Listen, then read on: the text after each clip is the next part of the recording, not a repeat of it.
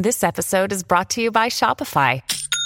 Forget the frustration of picking commerce platforms when you switch your business to Shopify, the global commerce platform that supercharges your selling wherever you sell. With Shopify, you'll harness the same intuitive features, trusted apps, and powerful analytics used by the world's leading brands. Sign up today for your $1 per month trial period at shopify.com/tech, all lowercase. That's shopify.com/tech.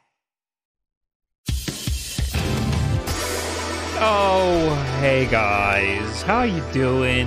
It's WULFF DEN Podcast time. Everybody settle down. Come here. Come here. Come here. Yeah, baby. How you doing? Welcome. I will. Okay. What's the problem? My allergies have been a goddamn disaster all week. I thought you were crying. No, I'm like trying to wipe the snot out of my mustache discreetly. So if you hear a lot of sniffling and blowing of the noses and just a lot of that's me. Hi, I'm Will. Well, I have a similar problem, Will. You see, the shot that I just pulled for my coffee was very quick. Okay. So it's bad. Oh. And I'm having a bad time. So this will be a fun So it's podcast. like equally as gross. Yeah. We're both going through it. Also, I haven't really pooped in 2 days. So I don't got that problem. I hope this isn't the time where I gotta go poop because the bathroom's right there. In fact, I pooped right before you came. Oh, so it's yeah. all warmed up for you. No, perfect. Yeah. Just like living at home again.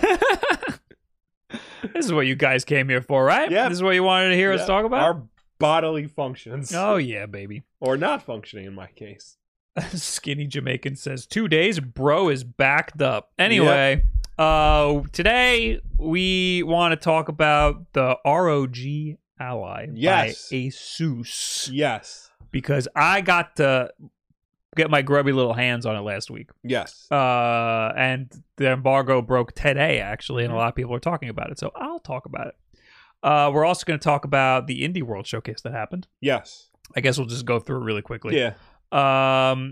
And some other stuff. What are these other things? It's a couple of random things. We have, did Hi-Fi Rush make money? Well, it was a success, but how do you define a success in this day of Game Pass? I am interested in that because I did hear that come up on Twitter.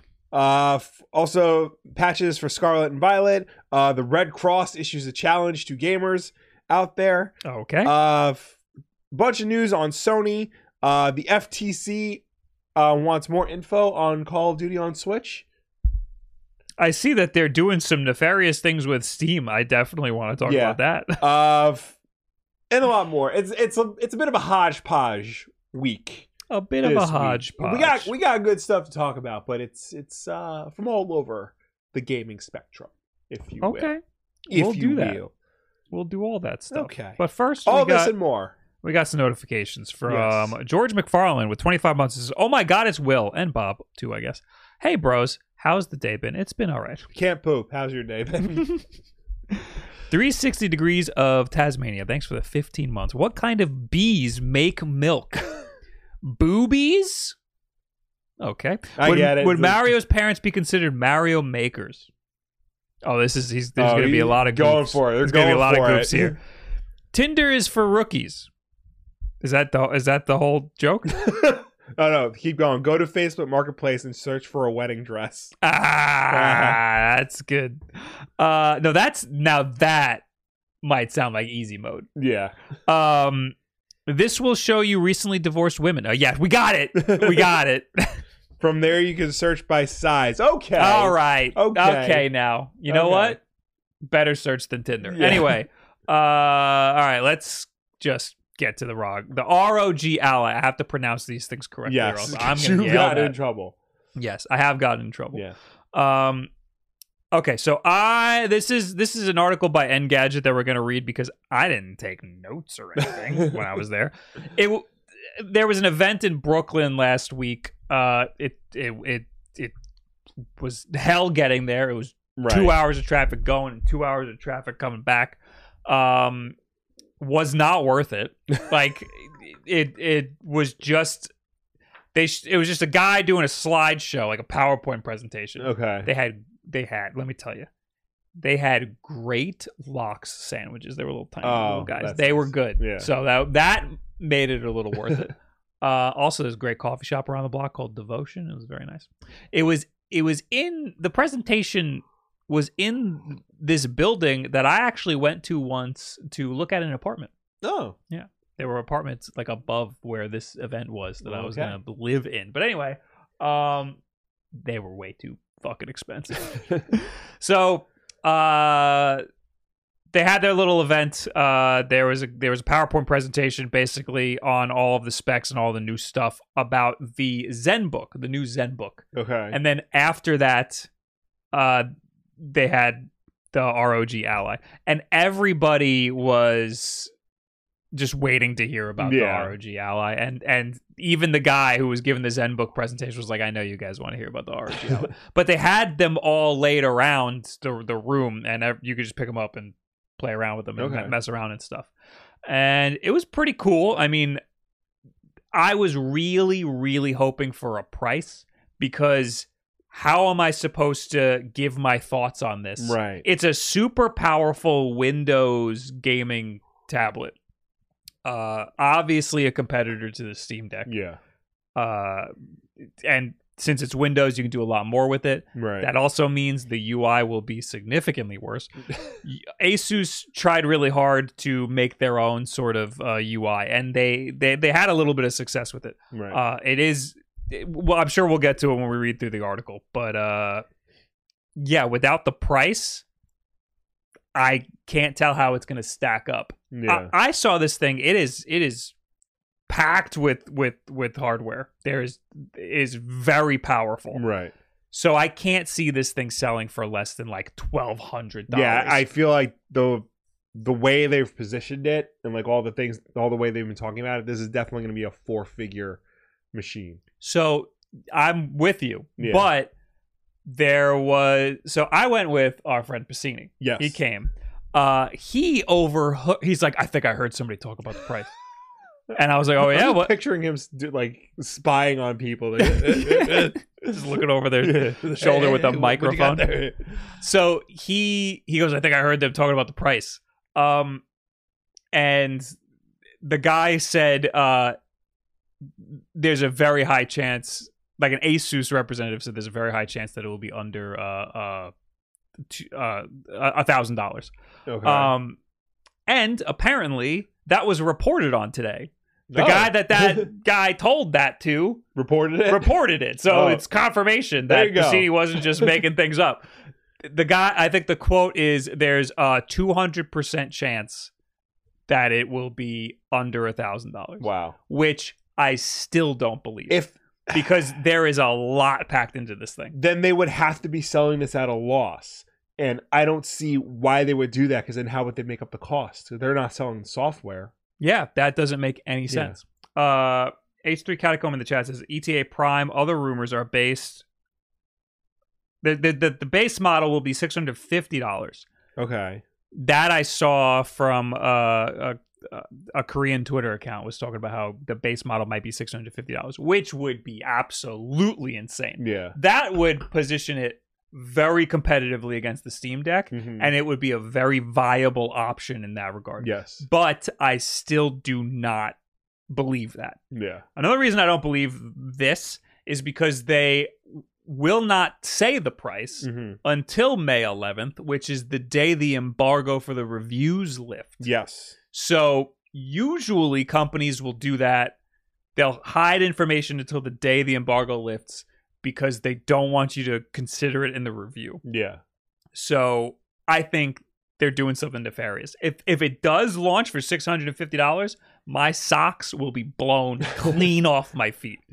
I mean, nefarious in a sense that a lot of people will hold, because video game companies do this all the time. They'll hold back reviews. They'll put an embargo as close to, if not on release day, because they're afraid that the bad press is going to prevent people from buying the game. Yeah. So, I mean, let's say, the embargo for the price is on launch day, and people are waiting for it, but they can't pre-order it, and then it comes out, oh, it's $1,000. That's going to it's going to hurt their sales. Yeah, a lot of people are going to make reviews saying how great it is. Yeah. And then the price is going to drop, and everyone's going to be like, well, it's great. I can't afford this. Like, yeah. It's great, but is it that great? Yeah. So, yeah. I think that it is going on sale on May 11th also. So I think the embargo is until the day that it's dropping on sale. Not the day it ships. Yeah. The day that you'll be able to purchase it. Another reason is because they're trying to make sure they nail down the pricing with their manufacturers and stuff. They're making sure that they can sell all of the components for that price. Mm-hmm. That's probably the real reason, but it's also a little bit that it could end up being very expensive. Yeah. So I'm gonna get this in like a week. I'm gonna have this in my hands, and I'll be able to mess around with it. And I will have a review on May 11th. I just am going to wait until the price is revealed. Yeah. And I'm going to I'm going to make the whole review. And then when the price is revealed, I will weave that into the video. But again, there's a lot of tech packed into this thing that makes me question how cheap they can sell this thing for. Yeah. And if they do sell it for $650, you'll find out why my socks will be blown clean off. Go ahead. All right. I'll just skip ahead to, third paragraph where they do talk about the components. I'm already going to stop you because this little thumbnail that Engadget has, it has that. Oh, you know what? Never mind. It has the turbo button thing. Like, so there's different modes that the CPU and the fan can hit. Yeah. This laptop that we're streaming off of right now has that too. It's an ASUS laptop. Now I'm putting it all together. There's a button that will go from like default to like performance and turbo modes. Right. That's why sometimes you'll hear the fans really kick up. It for you Power Rangers fans, it shifts into turbo. Oh, the Power Rangers turbo reference. Oh, good lord, kids out there. The big deal about the ASUS ROG Ally is that the fans are super duper quiet. Yes, they are significantly quieter than the Steam Deck. Yeah, I watched Dave 2D do a video. They talked to actually. I watched this Engadget video, and he said like he couldn't hear the fans at all, even when he put it right up to his ear. Okay. So the components. Not only does it feature a Ryzen Zen 1 chip, a new Ryzen Zen 1 chip, which is a customized Zen 4 RDNA 3 APU designed specifically for handheld gaming PCs. It also has a 7-inch 1080p screen with 500 nits of brightness and a 112 hertz refresh rate. That is insane. 120 hertz in a handheld. Yeah.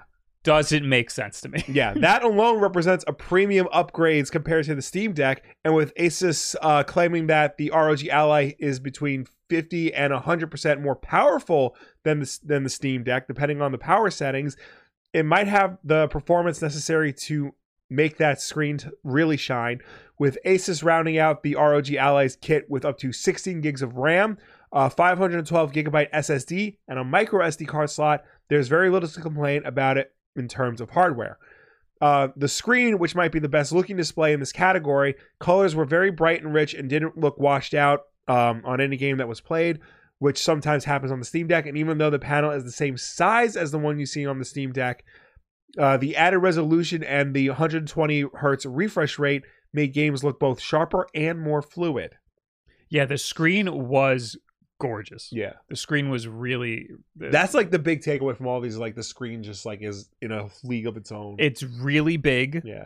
It's 1080p where the Steam Deck is 1200 by 800. Yeah. And it's 720p on the Steam Deck, and the Steam Deck is 60 hertz.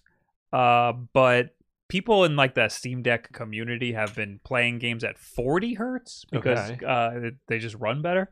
This one is 120. Yeah. I don't know what games you're going to be playing at 120 because that's going to be really bogging down. That's definitely a case GPU. Of like just because the screen can do 120 doesn't mean that like the machine itself can do 120 consistently for every game. Yeah. I'm scrolling through my Twitter. There it is. I was trying to find this guy took the picture that I took of the ROG Ally. I forgot that I scheduled it to I scheduled my tweet to post the second the embargo was lifted. And it's just a picture of the game running Forza. Yeah. That's like one of my go-to games because first of all, it's on Game Pass and I can just load it up really easily. but that's also just what was on these devices. They had Forza running. Yeah. And I didn't realize it has the specs on it. It has the specs on the screen. It says CPU 21%, which doesn't make any sense. 1,431 megahertz. So 1.4 gigahertz. GPU 98%, 1.1 gigahertz. FPS 81. Damn. That's crazy. Yeah. I didn't really notice. It just kind of felt like 60 hertz. Also, I'm at a convention setting. Battery 87%. It was like on and off the charger. 87% is actually pretty low. I'd imagine this thing's sucking up battery life. Yeah. Because this thing was on the charger right before I pulled it off, so that shouldn't really be as low as it is. I also noticed it got hot very quickly. Really? It was very hot. Oh, wow. Yeah. And maybe it was not the best environment. Yeah. I don't know. But all of the specs are telling me this thing's gonna be $1 million. Yeah. So it's a great device, but not for $1,000. Like, I'd still suggest a Steam Deck over spending all of that money. Well, the next paragraph, another big difference between the Ally and the Steam Deck is that the Ally runs Windows 11, which ASUS says was a deliberate move to make sure gamers could play all of their favorite titles from any of the major stores: Steam, Epic, Battle.net, etc. On top of that, ASUS added a new thoughtful software tweaks, including a customized version of the Armory Crate app, along with a helpful button for quickly toggling between hardware settings for stuff like power draw, performance modes, and more. And even on the preview devices, ASUS hardware felt more responsive than similar apps on competitors like the Aya Neo 2.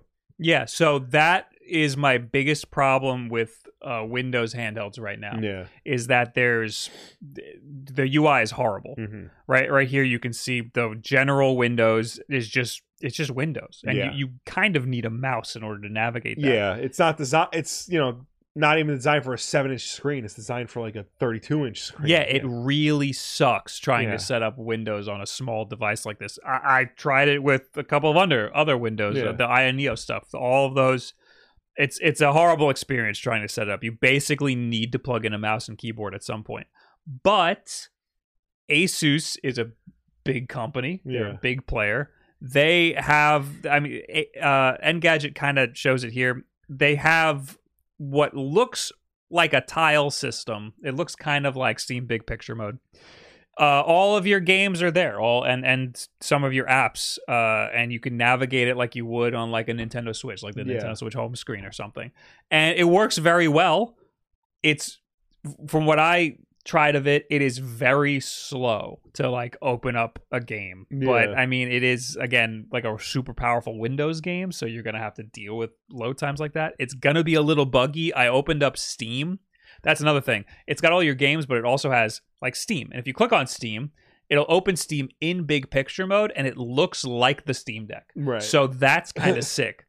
But on one of the ROG Allies, I clicked on Steam, and it was just a blue screen. So not a like crash blue screen, but like something was wrong. Right. It didn't freeze the whole thing, but it wouldn't open Steam. So it's buggy and needs some work. I mean, they still got some time. Maybe it was just a preview build. Yeah. I suspect it's Windows and nothing's hyper optimized. Nothing's stable on Windows. Yes, exactly. So that's another point in favor of the Steam Deck. Yeah. Like, things are just gonna be optimized and work better. Yeah. Like right out of the box. But again, it's cool that you have the option to be able to play games that you can't play on the Steam Deck. Like Destiny doesn't. I want to be able to play Destiny portably. That doesn't run on the Steam Deck at all. Other games that have anti-cheats, games that aren't on Steam, games that maybe now I can play all my Game Pass games. Game Pass games that are exclusive to the Epic Store.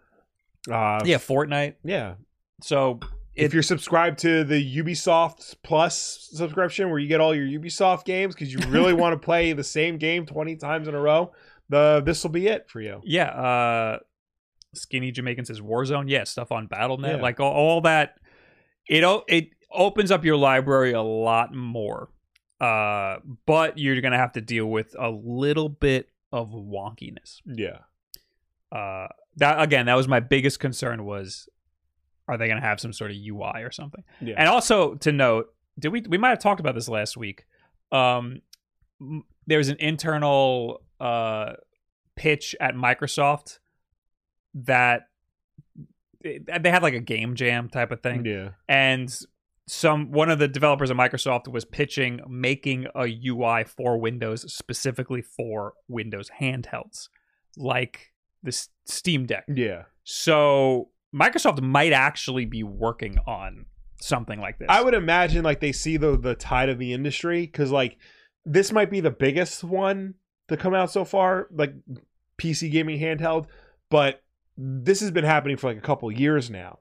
Mm-hmm. So it would behoove them, and look how fast they, tried to add support to the Steam Deck. Yeah. Like they understand the way the industry is moving, and if, they're not going to make a handheld themselves, at least what they can do is create a version of Windows that can run on a handheld and is optimized for a handheld. Yeah. So I don't know how much they'd want to allocate, like how much time and effort they want to allocate to do something like that. Yeah. I mean, it would be worth it for us, of course. Yeah. But how worth it would it be for Microsoft? I mean, no, it would totally be worth it, because they're making all of these devices. Yeah. These devices are licensing Windows and stuff. Microsoft doesn't necessarily make computers, but other companies make computers and they all use Windows. So it'd be a similar boat. That's where my head's at, because I want Xbox to make a handheld so badly. Right. And like, if they're not going to make the handheld, why would they spend time working on the dev side? But then again, like, that's the whole point of Microsoft, is that they're a software company. So they make the software work, and then other people will make the handhelds, and then boom, you got an Xbox handheld. Yeah. Did you all take that journey with me? All right. Is there anything else here? For those who want beefier performance, I'm going to skip, because the face buttons and the shoulder buttons is the same as every other. It's literally the same as everything. People are upset about the D-pad. It has the Xbox, the circle D-pad. Yeah, it has the Xbox Series style circle D-pad, and it's fine. It also only has 2 back buttons instead of 4. Yeah, which I'm not upset about that. Yeah, I rarely use the back buttons anyway. The Steam Deck has 4. I never use them on the Steam Deck. I only use 2 on the Elite controller, so I'm totally fine. I think it's one of those things where like people just see less, they automatically assume worse. Yeah, but I think like you said, 2 will probably be more than enough. The triggers aren't that great. Yeah, I didn't love the triggers. I hate the font on the A, B, X, Y buttons. I hate that. Generally, it's not the best looking. No, I mean it's a little bit more sleek than the Steam Deck is, but I don't know if necessarily that's the right way to go. It was extremely comfortable. Yeah, it was very comfortable. Right, but so was the Steam Deck. Yeah. The Steam Deck's pretty comfortable. So, for those who want beefier performance, ASUS included an XG mobile port, so you can hook up the ROG Ally up to one of the company's portable GPU docks. Admittedly, the writer is not sure they see the need to take a handheld PC and tether it to a big dock, even if it does provide better performance. And with the cheapest XG mobile dock going for about $1,000 for an older 30 series card, it's a pricey way to upgrade Ally's performance. But for people who might already have one of the Asus Flow series gaming laptops, it's a nice bit of extra value. All told, the only thing you really don't get on the Ally are built-in touchpads like the Steam Deck, or a second USB-C jack like the Io Neo 2. And while Asus has opted for standard analog control sticks instead of the ones based on the more sophisticated magnetic Hall effect sensors, the company teased that it may be possible to swap in third-party joysticks in the future. Did they say that there's not an extra USB-C? Because I thought there was. They said there isn't. No, I guess not. Okay. Yeah, no, I'm looking at the top now. So, yeah, they have this very strange proprietary port. Yeah. That allows for an external GPU, and that I got to play around with. Okay. I found it just sitting in a corner. Yeah. Like I was sitting on a couch like watching this boring presentation, and next to me was the black rectangle, and I just picked it up and started like messing around with it, and I was like, oh, this is the GPU. Yeah. Suddenly I'm holding $2,000, you know. But it connects to the top in this weird looking port that has a USB-C and then what looks like a long SATA port. Yeah, it's very strange. This is, like the article said, it introduced this in like their Flow series of laptops, where like it's literally just an external GPU that you plug in to get more power, but it's a proprietary port. Yeah, you know, which I guess means it works better than just any random generic USB-C port. But at the same time, because it's proprietary and because it's so expensive, I don't see that getting a lot of usage from a lot of people. Whereas, you know, the Switch comes with a dock, so you could just hook it up to a TV yourself. And the Steam Deck just uses a regular ass USB-C port, so you can plug in any hub or any dongle into it, and it just plugs in. Yeah, this is something that was developed already. Yeah. So, like, that's why it's not a dock. That's why it's not just something specifically for the ASUS ROG Ally. Yeah. It was for the laptops that they had previously. And it's a cool idea, but you're right. The fact that it's proprietary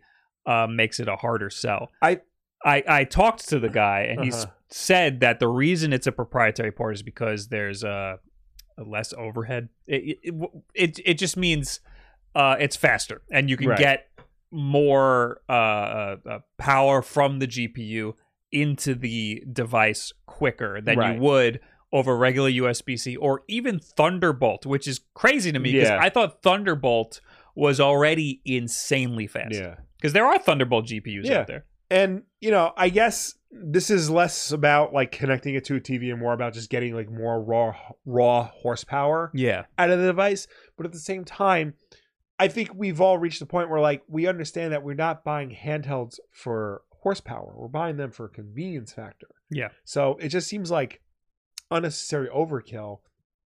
It's going to be like that port on the first iteration of the PlayStation Vita. It had an expansion port and nobody knew what it did. And by the second iteration, they just got rid of it. Well, I will say this, though. The Steam Deck has USB-C. Right. So you can plug that into an external display. You can even no, you can't. You can't use an external GPU. There are people who did external GPUs on a Steam Deck through its like SSD port. Like they opened it up and that's how they got the external GPU to work. Not worth it. Yeah. I will say you can still use the USB-C port to dock it, to put it on an external display or whatever. Yeah. They just took something that already existed and put it in here. It's just an added feature. They didn't have to do that, you know? Right. So you could still do all of the general USB-C stuff. So I don't want to dock points for that. You know, it's something that existed already. They just put it in here. I'll also say, if I was like 17, I would have ate up this marketing. I would have been like, Mom, Dad, my college computer is an ROG Ally. And I would have gotten the dock and I would have hooked it up at home and played all my games and all that. I would have undocked it and, you know, gone to school. Oh, absolutely. And they would have said, no, you're getting the cheapest MacBook that exists. And I'd be like, fuck you, Mom. Yeah. Well, I did back then. I think the first laptop I bought with my hard-earned money was Microsoft Surface Pro 2, which was a terrible, terrible laptop. But I loved the idea of the versatility of that laptop. Yeah. So this kind of reminds me of that. Yeah. That's why I like stuff like the Switch. So I could do all this crazy shit with it. Anyway. So I also played with this while it was docked. Like they had a setup that was docked, and I played it, and honestly, it just felt like I was playing a computer. So I was gonna ask, so like while it was hooked up to the GPU, were you playing it as a handheld, or were you playing it on like a screen? I played on a screen using their new controller they have coming out. That's right. They have the controller with the screen. Yeah, I used that, and that was pretty cool. They kind of just felt like an Xbox controller. Right. I was playing Ghost Runner, which is not really a game to showcase like high GPU settings. Also, I was so bad at the game, and they were making fun of me. Oh, wow. And I was like, they were making fun of me, and then I said, the worst part about this, guys, is that I've played this game before. But yeah, I guess that's the ROG Ally. I mean, I don't think the battery life is going to be that great. It can't be any better than a Steam Deck. Yeah. The article does end with saying the point of concern is if the 40-watt battery can deliver a decent longevity while still pumping out strong performance. That sounds low. Yeah. Yeah, significantly low. The Steam Deck already has a horrible battery life. Yeah. I got, I think, Sonic Frontiers running for an hour. Wow. It's bad. So, yeah, I don't think the battery life's going to be that great. I'm still really skeptical about the price. Wait. The Engadget guy is expecting at least $800. Yeah. I don't know, man. I with all of this tech, I'm expecting over $1,000, but there's rumors saying $650, which would be insane. That would be an insane price point, and that would put them in stark competition with Steam. I don't know. I feel like this is definitely trying to be like the luxury version of the Steam Deck. Mm-hmm. Like maybe they're trying to ASUS is trying to position the Steam Deck as more the common man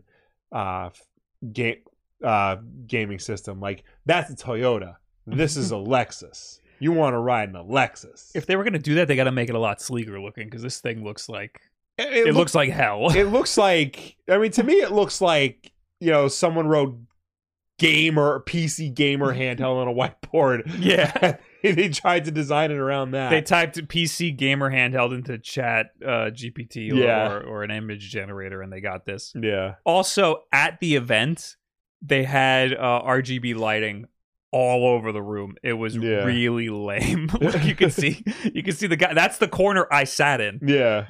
And yeah, you see all the stupid RGB lights. Yeah. That's going to be 10 years from now when they're making period pieces of the 2020s. It's going to be so much RGB lighting. Yeah. Oh my god. Yeah. I got to explain that to my kids.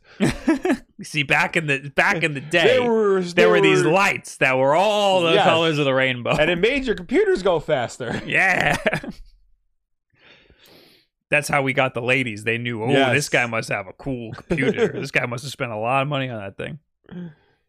Anyway, yeah, I am only excited about this if the price point's on point, but I'm very skeptical, and I'll let you know in about 2 weeks.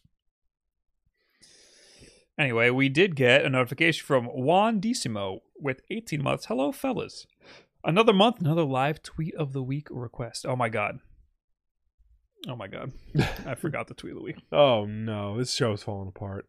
What about Zoidberg in the chat? Says the touchpads are amazing, one of my favorite features. That's another thing. This is noticeably missing touchpads. I gotta be honest with you. I hope the next Steam Deck doesn't have touchpads.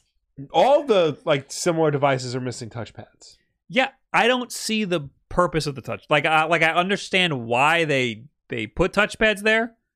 I don't think anybody uses the touchpads except for what about Zoidberg, apparently. Of course, yes. I know that there's games that you can't use with the controller and you need the touchpads, but I don't think they work good in those games either. Yeah, I know.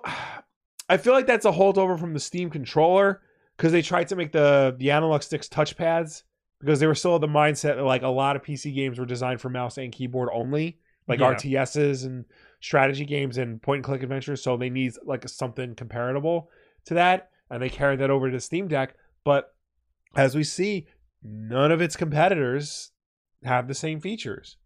Yeah. So, if the Steam Deck 2 has them, then Valve's planting their feet in the dirt saying no, it needs it. And if it doesn't, they're just everybody's right. Yeah, I mean, they got to make a new Steam Deck eventually. Yeah. They're going to take a while, but they got to make one eventually. Yeah. I don't understand how Valve works internally. I watched that whole documentary and I still don't understand. It's amazing anything gets done. I know. Because they don't have any sort of traditional structure. They just kind of whatever you feel like working on, go ahead. Whatever you want, man. Yeah. So, and you mean to tell me not a single fucking person there is working on Half-Life 3? I know not a single person there was like, I'm gonna take it upon myself to do this. Yeah. No, not a one of them. There's I don't think it said it in the article. The Ally is a touchscreen, right? Yeah. Okay. Yeah. Because I tapped Yeah. the Steam button and nothing happened. Yeah. All right. I guess we'll just dive right into the Indie World Showcase that happened this week. This was on April 19th, which was last Wednesday. We just missed it. Mm-hmm. A bunch of games announced. Bunch of games. Are you excited for any of them? Because I kind of was not. There was so.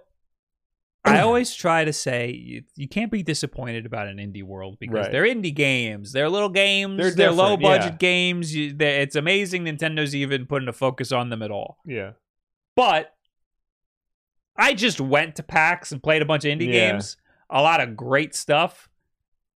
I played a lot more great things than what I'm seeing here. Yeah. I feel like they could have picked a lot of better stuff for this. I'm sure these, you know what it is? None of these are just my speed, really. First one's Mineko's Night Market. An old Japanese-inspired village at the center of Mount Fugu is visited upon by Miko, a cat-like god. Miko visits the farms of this village each year to grant good fortune and prosperity to the farmers. However, some farmers grow impatient with their blessings and drive Miko out. With Miko banished from the lands, this village works hard to create its own success. As time goes on, fewer and fewer people believe in the myth of Miko. But some still do, and it sounds like we'll learn more about what that means for some of the characters throughout their journey. In the game, you'll befriend townsfolk, craft doodads, and ultimately prepare for the weekly night market. The quiet village becomes a bustling hub of commerce, parades, cat races, and stage performances. And when you're exploring the island, everything you find can be brought back and sold on the market. Coming to Switch and PC, September 26th. Cat doodads. Yeah. Craft doodads. Craft doodad. There's a lot of cat games. Yes. Maybe that's why I didn't like this. We need more dog games. Remember dogs? Do you remember dogs? Dogs are awesome. Dogs are great. We like dogs. Yes. I got a great video of Zim today. I was gonna put it in the family group chat. Yeah. There was a rabbit outside. Oh boy. And I opened the door for him to go chase the rabbit, and he ran outside. The rabbit ran away, and he immediately just started peeing. Sounds like Zim. Yep. All right. My Time at Sandrock is a new town sim set in the same world as 2019's My Time at Portia, but gone are the luscious greens and countryside settings of that game, and this place is a new post-apocalyptic desert community hoping to restore to its former glory. It will feature dozens of characters to interact with and plenty of side quests to keep your schedule in Sandrock busy. It first launched in Steam Early Access last May and hits the Switch this summer. If you purchase the main game, a separate online multiplayer version will be available after launch so you and your friends can play together in Sandrock. That's so annoying. Yeah. The launch first launched on Steam Early Access. That's gonna happen a lot. Yeah. And it makes you feel like you're missing out if you don't have a Steam Deck. Yeah. Or some other way to play these games, because again, you're just sitting around waiting for the thing to release for the device that you want to play it on. Yeah. Next is Play It Up, a roguelite management sim where your goal is to create, decorate, manage, and ultimately automate a restaurant. You'll need to manage both the kitchen and the front of the house to keep customers happy. At each end of the randomly generated shift, you can purchase new appliances and other upgrades to increase the efficiency of your business. Plus, you can play with up to 3 friends in local or online co-op. It arrives on the Switch this October. Jackson's all about this game. It just seems like Overcooked, but this is roguelite. Yeah. So, I don't know. And also, apparently, this has Twitch integration. Like your Twitch chat can be like the people dining in your restaurant. Oh, that's so cool. That's kind of cool. Yeah, that's cool. Anyway. I feel like that can get like very chaotic and random, but like for all the wrong reasons. Oh yeah, yeah, absolutely. So, Next is Quilts and Cats of Calico. Cat game. Wait, Cat hold on. game. We need a cat game counter. We have two. Okay, we're on two. It's a video game adaptation of the popular tabletop game Calico. Much like the board game, you'll need to place tile pieces on a board, sew patterns to score points, and more in an effort to attract cats to your quilt. In this version of Calico, you can customize your cats, changing how their fur looks and adding cosmetics as well. Comes to the Switch this fall. Next one is a cool looking one. Yes, Rift of the Necro Dancer. I'll be honest, this looks rad as hell. Yeah. It is a spin-off of Crypt of the Necro Dancer with an all-new storyline that takes place in the world of Crypt and applies it to musical lane-based combat system. You'll need to match the on-screen prompts barreling down the lanes in order to defeat enemies. Each monster type has a different movement pattern, and some even take multiple hits to defeat. Boss battles will bring additional challenges to the songs too. But if you're looking for something else outside of the main storyline, Rift of the Necro Dancer features a special minigame to play for each of the 5 character storylines in the game, coming to Switch and PC this year. There's cool looking mini games too. Yeah. Now, I'm trying to bring it up on screen right now because so that's not the trailer that they showed. The one that I just had up, that was the one that was on the Engadget. Game Informer doesn't have. They don't have videos. There was some very suggestive animations. There it is.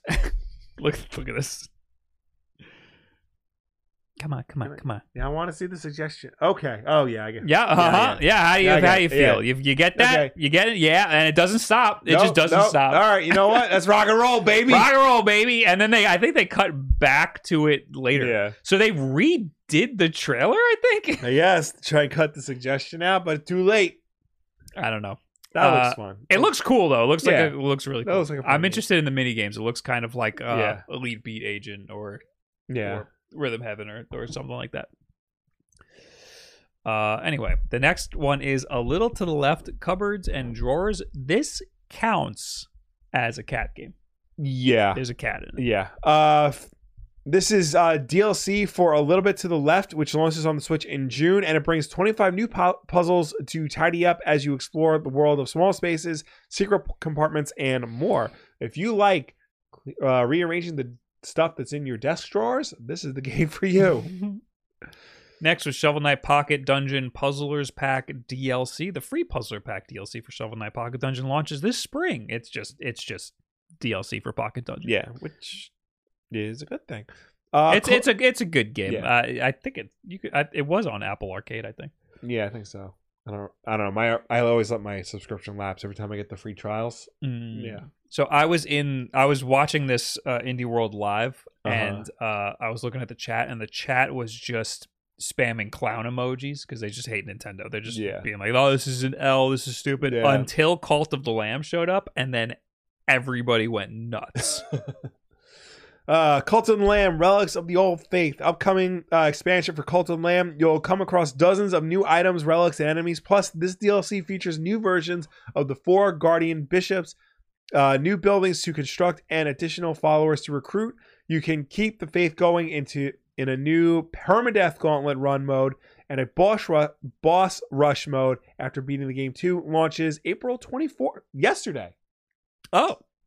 This game's really good. Yeah. I kind of fell off of it. The best part about this game was the Twitch integration, how you can have your Twitch chat in like the friggin' your cult, basically. Yeah. But it was great. There was a good like roguelike. Is it roguelike? Kind of roguelike. Yeah. Roguelite? I don't know. It was good. Anyway, next game's Animal Well. That was cool because Donkey showed up on screen. Yeah. And once Donkey was there, the chat was also going nuts. Yeah, I remember.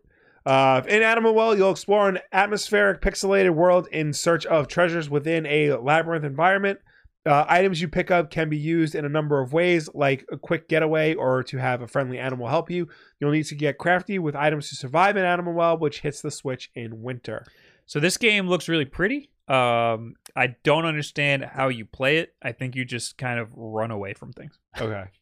So it's a platformer, but I don't know like what the general game mechanics are really. It's weird watching Donkey talk like actually see him talk because like that's how he talks. Yeah. I always just assumed he was putting on a character, but that's how he him. talks. Which is the opposite of like sometimes when I watch a movie and like the actor like has like talks a certain way and then I see him in interviews and he doesn't sound like that at all and I get mad. British. Yeah. Well, when British actors are speaking English, speaking English. Yeah. When British actors are talking with an American accent in their movies. Well, there's one actor on Ted Lasso who like talks with a very gruff voice, and then in interviews he's got a very like pleasant sounding voice. I was like, what? That's not him. That's not Roy Kent. God. This next game, the logo looks like Crime Cock. I will say Crime O'Clock is a good name for a game. Yes. I just don't know if it's right for this kind of game. In this unique puzzle exploration game that looks inspired by Where's Waldo, you'll have more than 40 cases to solve across time and space. There are... Crime Cock. Crime Cock. That's a good name for a different kind of game. There are many eras to visit, from the Lost Age to the cybernetic future, and different crime scenes develop across various timelines. What you solve in one timeline could affect another, and the map changes as you play through the game. It launches June 30th. This game doesn't seem interesting. Yeah, it's got a good premise. It's got a great name, Crime Cock. I wish it was a little bit different than like what it is, you know? Yeah. Next one is Tesla Grad, which looks kind of cool. Looks like it's up my alley. Apparently there was a Tesla Grad 1. This is Tesla Grad 2, and both of them came to the Switch. I think the day this was announced.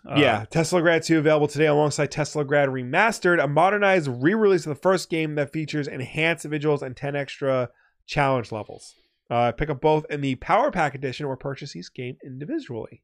It is a physics-based puzzle platformer, I guess. Yeah, physics-based puzzles as you explore seamless Scandinavian environments. It seems like a 2D platformer though, so I don't know. That seems a little interesting. Next is Shadows Over Loathing, which is the sequel to West of Loathing. Yeah, new slapstick comedy game set in the world of West of Loathing. It features plenty of stick figures, flappers, fishmen, goblins, government conspiracies, and more. In a unique 1920 setting, you'll encounter talking frogs, sentient math, and eldritch horrors in the black and white world, and the digital version is out today, but if you want a physical version, you'll have to wait till the fall. I like the art style of these games, and I like the stick figures, and the sensibility of them. I just don't know if like they're the type of games I would actually want to play. You know? No, I understand. The next one is the one I guess I'm most excited about in this. Blasphemous 2. So I never played the first Blasphemous. I almost did. Yeah. And then I saw a review of it and I kind of guessed I wouldn't like it that much. But I kind of regret not playing it. Right. And this looks like it's more my speed because there looks like there's actual platforming in it too. So, sequel to Blasphemous, this game remains faithful to the original skill-based combat and challenging platforming, but it comes with improved visuals and additional abilities to help you survive.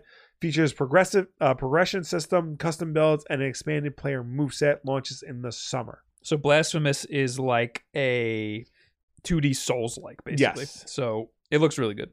Yeah. I'm definitely going to play that when it comes out. The big deal game that they had was Oxenfree 2. This was a one more thing from a previous Indie World. Yeah. And they made a big deal about it in this one too. Set 5 years after the first Oxenfree, Oxenfree 2 follows Riley as she returns to her hometown of Kamina to investigate some strange electromagnetic waves. Just 4 hours ago, a mysterious cult opened a portal above Edwards Island, and Riley and her friends aren't sure they're the ones that need to be saved. Riley and her friends aren't sure they're the ones that need to save the island, but they know they have to. The trailer seems to indicate we'll be playing with a different timeline, spooky ghosts from other side, and more, and we'll be doing so with a special radio. We'll also, this time, have a walkie-talkie to interact with locals and learn about what might be going on, coming to Switch and PC and PlayStation July 12th. I don't know if you noticed, but like the trailer opened with Netflix Game Studios. Yeah. So like all the things I've been saying on this podcast about Netflix, like being really fucking serious about getting into gaming, like this is it. Yeah, no, I was surprised when I saw that. But then I was like, I was like, oh, I should have known about this. Didn't we know that Netflix bought this game or something, or the studio? I mean, we knew Netflix was like buying studios. I don't know if we like necessarily knew they bought Oxenfree, but this was that reminder. You forget, but here they are. You think they're just canceling your favorite shows, but we're gonna see that a lot more. I think. Yeah. It's published by Netflix, right? But because MWM Interactive, because I think they bought the developer of Oxenfree, Night School Studio. Yes. Parent organization Netflix. Yeah. Wow. And the sizzle reel. They did a sizzle reel after this. They didn't even do a one more thing. No, they just did a sizzle reel, and a lot of big stuff in the sizzle reel. Yeah. So you have Five Nights at Freddy's Security Breach available now. Bomb Rush Cyberpunk has a release date of August 18th. So that has a release date. Yeah, that's a big deal. People are waiting for this game. And when I saw it in the indie world, when it was live, Twitter exploded with news outlets dropping the release date. So like that was a big deal. Why did they relegate it to a sizzle reel? I don't know. I think maybe they didn't pay Nintendo enough to like be in the sizzle reel. Maybe I did hear from Liam, the Curse to Golf developer, that they just don't tell you if you're going to be in the sizzle reel. So they just kind of say, yeah, you're going to be in the indie world, and then they just don't tell you in what they're like, get us a trailer basically, and then they just don't tell you. Maybe they didn't like the trailer that they got. Maybe I don't know. But then like I saw the trailer afterwards, like the full trailer they released, and it looked good. Oh, I gotta watch it. Yeah. But yeah, we got a release date for it. Also, Paper Trail launching August 5th. Little Kitty, Big City sometime in 2024. Is that 3? What? Is that it's 4. 4. Because the one game was technically a cat game. Right? Yes. The one where you put things in drawers? Yes. 4. Right. We're on 4 cat games. Little Kitty, Big City, Chance of Sonar launching September 5th. Brotato sometime this year. And Escape Academy Complete Edition coming in fall. Yeah. And then they didn't do one more thing, and that was the end of it. Yeah. So, kind of a little disappointing, this indie world. Not gonna lie. There was a lot of stuff that they could have added that would have been cool to see, but they just didn't. Yeah, I don't know. I mean, maybe it's because I already know about Rift of the Necrodancer. Maybe, do you think the Switch is no longer the indie haven it once was? That could be part of it. Part of it could be because I'm jaded that there's a lot of great indie stuff on the Steam Deck that I'm just assuming is coming to the Switch, but like I don't have any hard information. Right. But I really just think it's that I know that there's a lot of indie stuff out there, and they didn't pick a lot of my favorites. They picked a lot of weird stuff. Well, I think when a lot of people think of indie games, they think of like the weird stuff. Mm-hmm. So I think that's the cool shit. We want the weird stuff. Yeah, we want the weird stuff, but at the same time, you also want like some more like, not pop culture, like pop music type stuff, like things that like everybody can be interested in. I think that the biggest tell that this was a subpar indie world was that Bomb Rush Cyberpunk was in the sizzle reel. Yeah, like that should have been front and center. Yeah. Getting a release date for that. So. Whatever, man. I'm sure there's some stuff in there for everybody, though. It's a Nintendo announcement. There's always a game for everybody, right? Yeah, like you'll find something in there, obviously. Blasphemous 2 was kind of Blasphemous 2 looked cool. Rift of the Necrodancer looked cool. Yeah. Okay. Something for everyone. Something for everyone. Next, we're going to talk about recent Xbox exclusives didn't sell well. Yes. Despite rave reviews. Oh boy. All right, I'll do the original story and then I'll go back to the update. You can read the tweets, maybe. Do whatever you want. Just get to the original story. Tango Gameworks exclusive Hi-Fi Rush didn't sell particularly well in spite of its immense critical reception. According to a well-known industry insider, this rare bit of granular insight into the commercial performance of a Bethesda-published game goes against the fairly widespread view that Hi-Fi Rush was a major success. I played this today. Yeah? Yeah. I thought you played it before. I've played it before, and Okay. I played it more Again today because I'm doing a video on Xbox. Right. Evil Within and Ghostwire Tokyo developer released its latest title on January 25th out of the blue. The decision to shadow drop Hi-Fi Rush during the Xbox and Bethesda Developer Direct broadcast generated quite a bit of buzz, not least because games that gather rave reviews rarely arrive out of nowhere. Yet the positive publicity might have come at the expense of underwhelming sales, according to reporter Jeff Grubb. Speaking during the April 20th episode of his podcast, the established industry insider said Hi-Fi Rush didn't make the money it needed to make, citing unnamed sources. Grubb speculated that this lackluster performance could be attributed to the fact that Hi-Fi Rush was available on Game Pass from day one. Though the launch itself was unexpected, the game's immense addition to the subscription service was a given, as Tango Gameworks is owned by Microsoft's subsidiary ZeniMax Media. While the insider account did not go into any more details concerning the commercial performance of Hi-Fi Rush, the claim of lackluster sales does suggest that the game's publisher might be reluctant to try surprise releases in the future. For context, it was Bethesda's idea to shadow drop Hi-Fi Rush. Given the state of affairs, the success of Hi-Fi Rush or lack thereof will necessarily result in any major changes for Xbox Game Studios. This is part because Microsoft has a fairly hands-off approach to how it manages developers, so its subsidiaries don't really have a unified publishing strategy that's detailed enough to provide a rule book for things like surprise releases. Secondly, Xbox already teased more surprises in the vein of GoldenEye and Hi-Fi Rush that are planned for the second half of the year. That notwithstanding, this newly surfaced insider account further underlines how Game Pass can cannibalize game sales. Microsoft itself recently admitted as much during its ongoing back and forth with regulators over the pending Activision Blizzard acquisition. Yet the company also insists that day one Xbox Game Pass launches don't necessarily lead to lower revenue for third-party publishers. Besides various forms of monetary compensation, Microsoft previously argued that Game Pass also offers increased visibility to its partners, which can potentially result in more long-term sales. I'm surprised at the narrative of this article because, first of all, Hi-Fi Rush is an incredible game. Right. Second of all, Microsoft owns Bethesda. Yeah. The company that published this game, or Tango Gameworks. Tango Gameworks, which is owned by Bethesda, which is owned by Microsoft. So Microsoft owns all of it. Yeah. So the fact that the game didn't sell well because it was pushed onto Game Pass day one, shouldn't downloads from Game Pass be important? That is not a sale. So that will hurt sales, of course. But it should help Game Pass subscriptions. Like, what if that day subscription numbers went up? Yeah. Like, why aren't we thinking about that?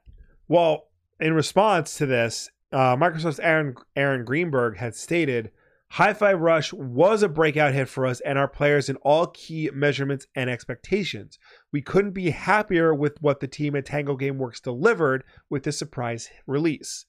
In response to that, Jeff Grubb clarified that he doesn't know how Microsoft measures success and that he was just trying to say that Hi-Fi Rush didn't make the money it was expected to make. Well, he said money it needed to make, which is what is very confusing. Like, well, I'm assuming like all games need to make a profit of some kind. Yeah. And they have like a number that they have to hit in order for it to be successful. Right. So I'm assuming, they're not getting money from Game Pass, or they're not getting as much money as they would have from a direct sale. So, somebody who doesn't have, I think it's Hi-Fi Rush is Series X and S exclusive. It's not on Xbox One. No, but it is on PC. It is on PC. Yeah. So, well, it's not on Xbox One, so I can't play it. Yeah. So, but even if I had a gaming PC or an Xbox Series, that's $40 that I didn't put down. So that's a sale right there they didn't have. how many people have Game Pass that actually played this game, and how many people that don't have Game Pass bought this game? That's the question here we're trying to figure out. Well, yeah, I mean, Jeff Grubb says he doesn't know how Microsoft measures success.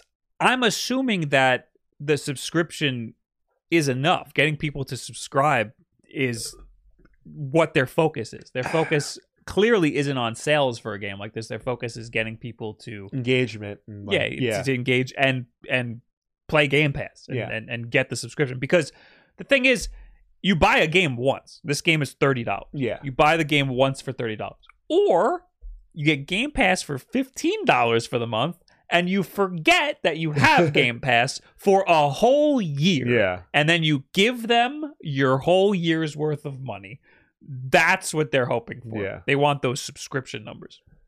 We're entering a stage where like now Microsoft is like kind of using something similar to like the weird Netflix strategy for what determines success, because even people who make shows and movies for Netflix do not know what the metric is for it being a success. Mm-hmm. There are many stories of shows that the creators were told, oh, this is successful. And then the next week, we're canceling your show, wasn't successful enough. Yeah. The thing that comes into my mind is Netflix had the Babysitter's Club adaptation. It was like a couple of seasons.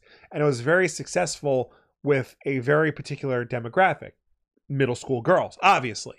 But it wasn't making Stranger Things numbers. And nothing makes Stranger Things numbers, right. So they just canceled it because it's not making Stranger Things numbers. So that's like it's this weird like we know what is a success and we're not telling you, but you have to make the show a success. That's like the age we're entering now with things like Game Pass and possibly even PlayStation Now.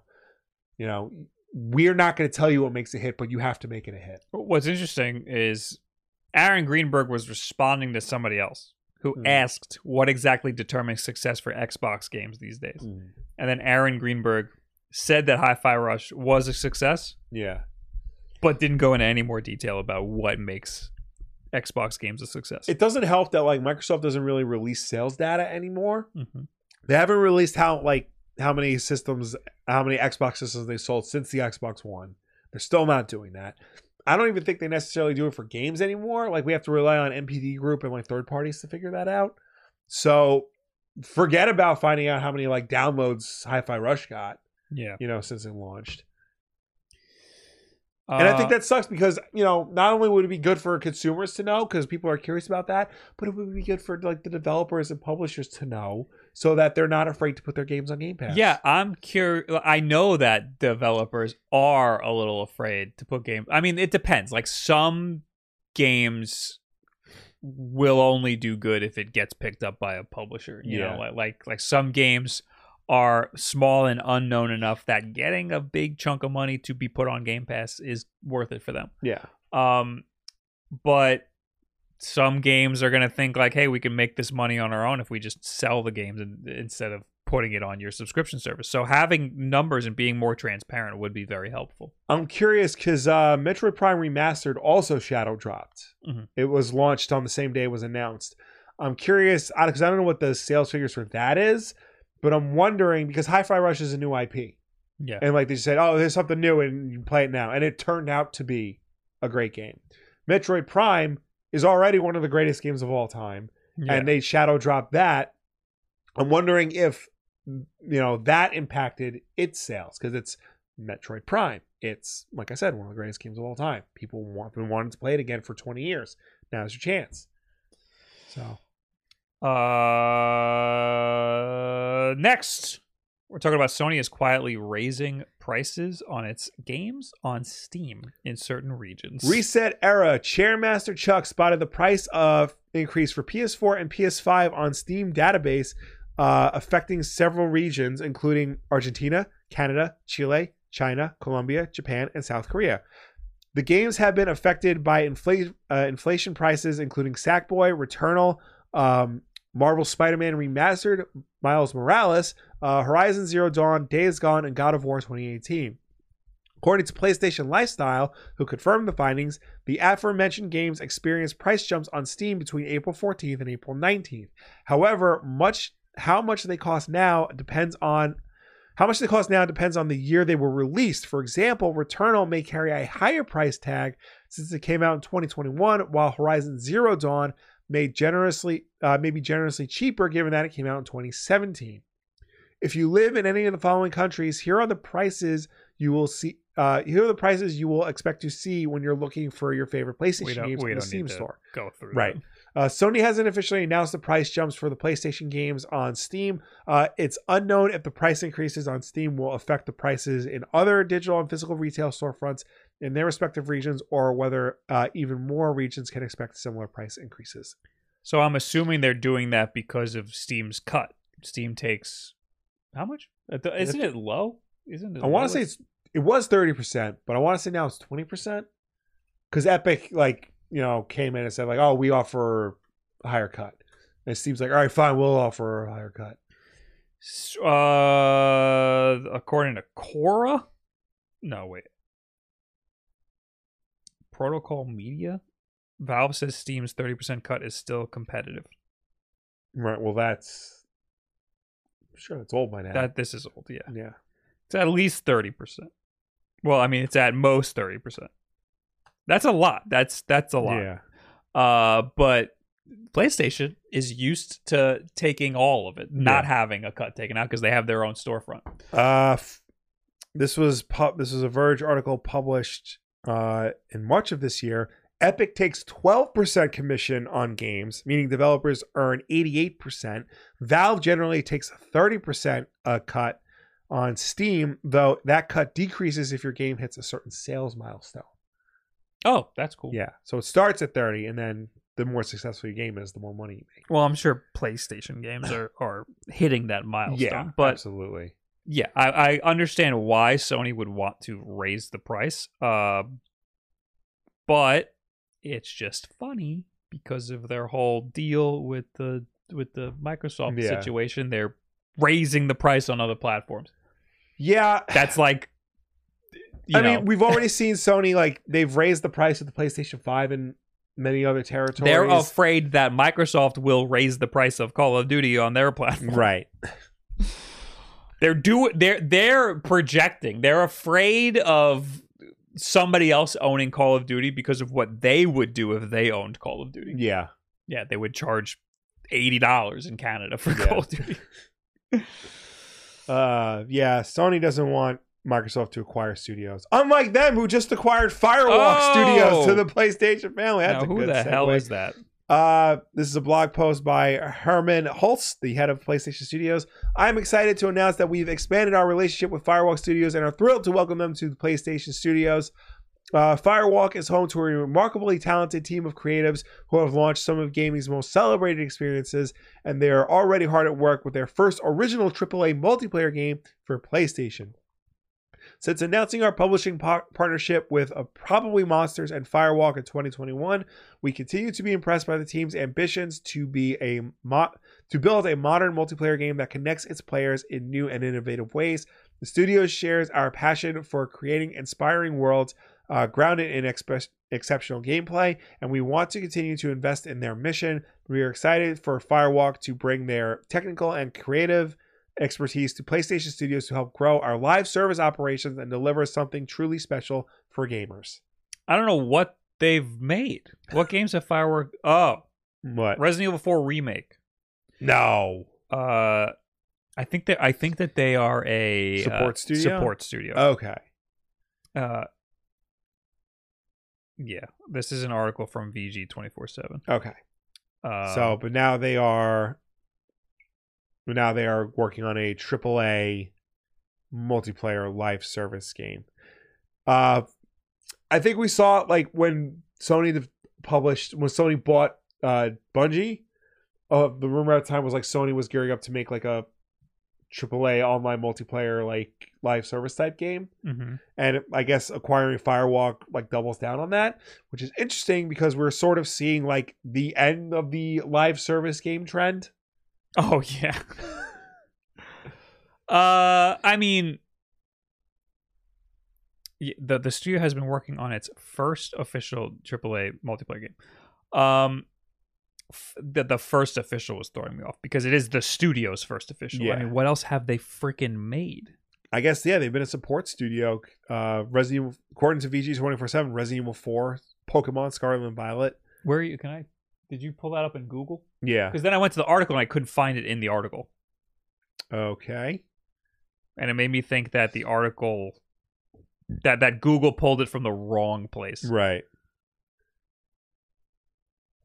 Yeah. Yeah, you're right. I'm not seeing Yeah, it. look, popular now. Oh. Resident Evil, Pokemon Scarlet and Violet. There's no way they did anything on Pokemon Scarlet and Violet. Yeah, that's Google just messed that up. So yeah, we don't know what the hell they've made. Yeah. All we know is that it is part of Sony's plan to release live service games in an era where nobody wants live service games anymore. Sly Cooper fan quoted former Destiny developers. Are they? Are they? Because that's also owned by PlayStation. Firewalk Studios is led by Tony Hsu, Ryan Ellis, and Elena Sigmund, all of whom previously worked at Bungie, having worked on titles like Destiny, Call of Duty, Apex Legends, Mass Effect, and Halo. It's a new studio. Yeah. It's a new studio. It's a new studio. They spun off, made their own studio, and Sony's like, gotcha. Yeah, come here us. before Microsoft devours you in its maw and charges more money and releases worse versions. That makes sense. Yeah. Okay, that's cool. I mean, I like Destiny a lot. Yeah. So that would be really cool to see. It'd also be cool to see more Destiny. I'd like a third one. Well, that'll probably be made by Bungie. Yeah, that's fine. Yeah. That's fine. But, why are they requiring live service studios when that trend is like on its way out? There's room for a good one. Good live service games. Yeah. But like Destiny. Like Destiny is like the perfect live service game. But the thing is, like live service games, you generally only play one. So like, what are they gonna do to create the next one that you play? Make a next Destiny. That's it. That's it. I don't think this is a live service situation as much as it is just a. AAA multiplayer. It could be anything. It could be anything. Probably it's gonna be a fucking live service game. And then they're going to delay it a year to remove the live service aspect of it. You know what really pisses me off? I jumped back into Destiny 2 the other day. Mm-hmm. And I started a new character. And I started it up and I was playing and I was like, this seems different. Like, yeah. I don't remember going through this. I remember the story was different. Like, the story was like, so in Destiny, there's like the tower. It's like the hub world. The tower in the original Destiny 2, the tower gets destroyed. Right. And you have to like set up camp somewhere else. And you're like basically on the run the whole game. It's like really cool. Yeah. None of that is there anymore. Apparently what happened is the base game is just deleted from existence. You cannot play the base game anymore. Really? Yeah, you can only play the DLC. Wow. Some of the DLC is free, but I own Destiny 2 and I've played Destiny 2 and I beat the game. Apparently what I played is unavailable now. You cannot play it.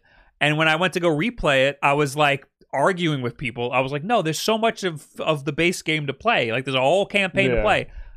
I played for like 3 hours and then you hit a wall where it forces you to buy the DLC. Is it one of those? Even though I have the disc. Is it one of those things where if you play it, like if you delete it from your PlayStation, like you install it clean and you play it offline, can you still play the base game, like the original base game? That is a good question. Yeah. I'm gonna try that. Okay. I'm gonna see if you can do that. I ended up buying the DLC on Steam and playing it on PC. I'm also really annoyed because they added all this DLC, and in the game you have a light level. That's like you're the level, you're like power level. Yeah. Obviously, if you play the game, if you beat the game, your level goes up. You have experience.